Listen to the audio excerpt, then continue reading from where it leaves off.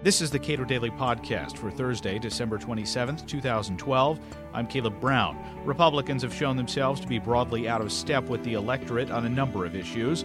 One of those is immigration. Cato Institute policy analyst Alex Nowrasteh evaluates the prospects for immigration reform as the GOP tries to regroup. Since the election, Mitt Romney's campaign manager has said that he regrets the immigration stance taken by the Romney campaign. George W. Bush has reemerged as a person who talks about issues in public, and in this particular case, about immigration.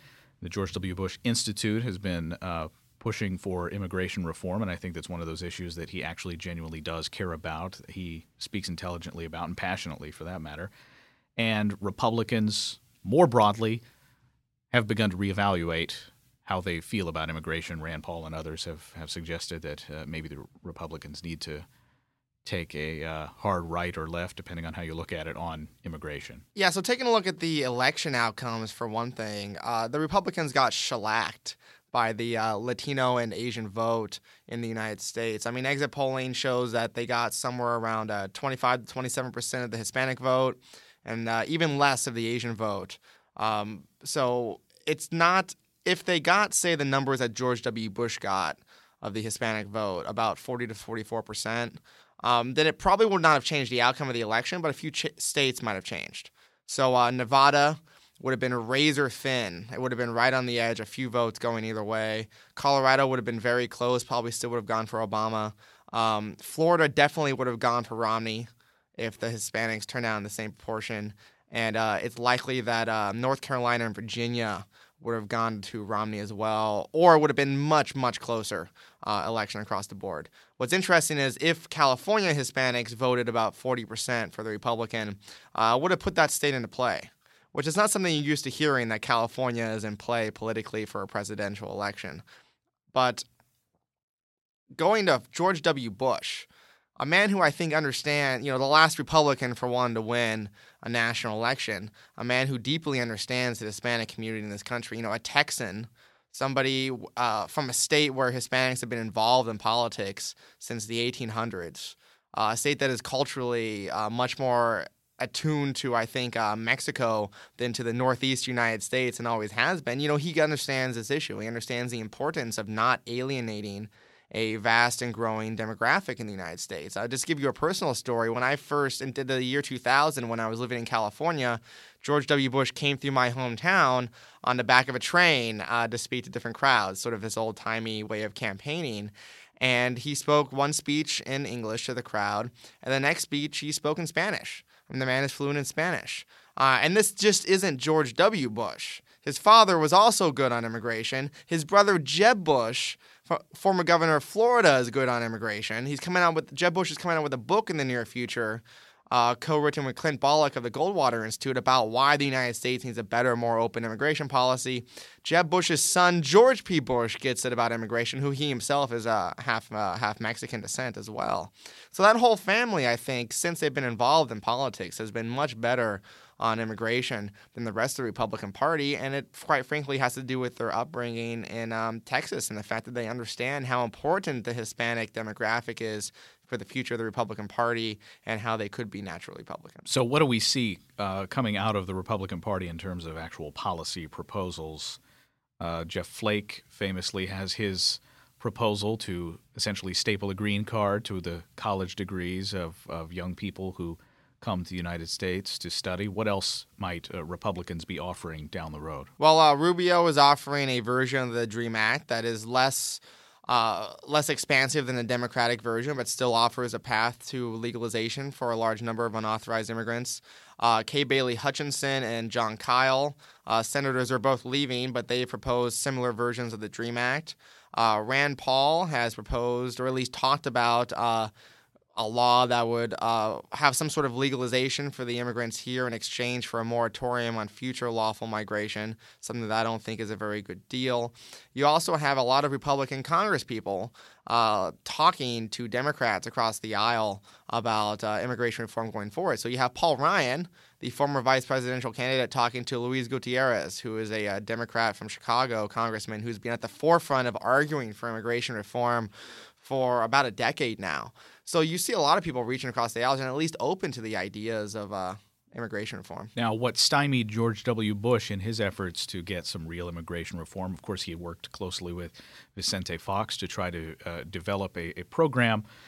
What stymied him was, I think, to some extent, Democrats who wanted to hang on to that issue, and they were spurred on by Republicans who wanted to stop the president from having a more liberal immigration policy, a small but vocal minority. Absolutely. And one of the things that really killed the process was the fact that Republicans who want reform want a large guest worker visa going forward so that we can provide a legal avenue for people to enter the country as workers. But the Democrats, Senator Dorgan, with his amendment, killed reform efforts by introducing a program that would basically drastically limit the guest worker provision, sort of egged on by unions, because unions are not very supportive of any kind of guest worker program going forward. They like legalization of people here, but they don't like a guest worker visa. And the Democrats need to get over their hang-up, their pro-union hang-up of opposing guest worker visa programs so that we can actually solve this problem going forward. Because if we don't have a legal way for people to enter the country in the future, this problem is just going to perpetuate itself and we'll be in the same situation in a few years. Now, Democrats are, as you say, very focused on citizenship as an element of immigration reform. Why is that? Well, I think the main reason why Democrats want all the unauthorized immigrants here to be citizens is that they probably want them to become future voters. They see them as a likely Democratic constituency going forward, and they favor that. I think there's also an ideological bent. A lot of Democrats think that if they're allowed to live here legally but aren't citizens, and there's some sort of second class, we've created an underclass of people who will never fully assimilate or become Americans. I think that's sort of a silly concern because you have lots of people who are immigrants here in the U.S. who choose never to become citizens, and they don't face any kind of other discriminations. I mean, they can't vote in elections and a few other things, but they can live here, they can work here, they can get driver's license, they can fully participate in the economic life of the United States, which is, after all, the reason why the vast majority of immigrants come here. They don't come here so that they can vote in American elections. They come here so that they can live a free life and a prosperous life for them and their families. Now, Tim Kaine recently said, he's looking at immigration reform efforts, and he is hopeful, but one of the things that he's talking about is requiring people to pay a fine for being in this country without documentation in exchange for some sort of permanent legal status. What do you think of that idea? Well, I think it makes a lot of sense. I mean, if we're going to try to bring people out of the black markets and into the legal market, there needs to be some sort of recognition that, yes, the law is unjust, and we need to change that law. But to bring people out of the shadows, I think paying a fee is a fully appropriate way of doing it, as long as it's a reasonable one and it's low enough that most unauthorized immigrants can actually pay it and over a reasonable amount of time. I mean, as long as people are able to get out of the black market and into the legal market, I think any types of fees or other kinds of small and reasonable restrictions are perfectly fine. And this is not an academic exercise talking about bringing people into the United States to work. Various industries demand workers, and when our economy is doing well, immigration flows go way up. When our economy does poorly, immigration flows go way down because it's sort of, as our former colleague Dan Griswold would say, a pressure valve on the stringent parts of the U.S. labor market. Yeah, and you see this most clearly in agriculture. So by some estimates, 50 to 75% of all agricultural workers are unauthorized immigrants. And you see it most extremely in the Northwest right now. So the apple harvest in the Northwest in states like Washington is 50% greater than it was at the same time last year. And apple farmers have increased the wages by up to about $28 an hour. Up from about $20 to $22 an hour at the same time last year. And they still can't get the amount of workers that they need to harvest their apples. Now, if they raise their wages anymore, then it doesn't make sense for them to pick any more apples. So the food is just going to rot on the trees. So, of course, they try to turn to legal programs like the H-2A visa, but the H-2A visa is so cumbersome and so restrictive and so regulated that only 2% of farm workers are on it, even though if the visa was fully accessible, a lot more farmers would be able to hire the workers they require to profitably pick the fruit on their trees. I mean, this goes back to Ronald Reagan in the 1970s. He said that if there are rules or regulations that prevent the harvest of food and leave it to rot on trees or in the field, that is a travesty in this hungry world, and those rules and regulations need to be changed so that we can harvest food, so that American farmers can have access to labor that they demand in order to profitably grow food. And there's no reason why the government should get in the way of that. Alex Nowrasteh is a policy analyst at the Cato Institute. You can read more of his work on immigration at our website, cato.org.